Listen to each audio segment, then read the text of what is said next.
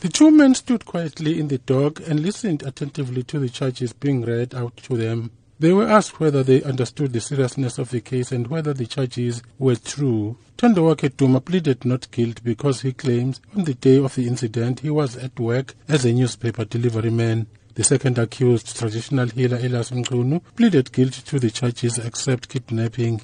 The state alleges the victims, Nawaaz Khan and Albertina Kambushe, were both murdered between the 11th and 25th of October 2015 at Umzinto on the KwaZulu-Natal South Coast. The two allegedly conspired to kill people to obtain body parts for Muti. Armed with a knife and a bush knife, they allegedly attacked the two victims in bushy areas of Umzinto, where they robbed them of their belongings, including cell phones, before attacking them with the knives, causing injuries to their necks, heads and arms. Both died at the scene. A few days later, the men allegedly returned to the bodies to sever the heads and remove body parts. Several witnesses are expected to take the stand on the matter as the trial continues. I'm Cyril Mnguni in Pietermaritzburg.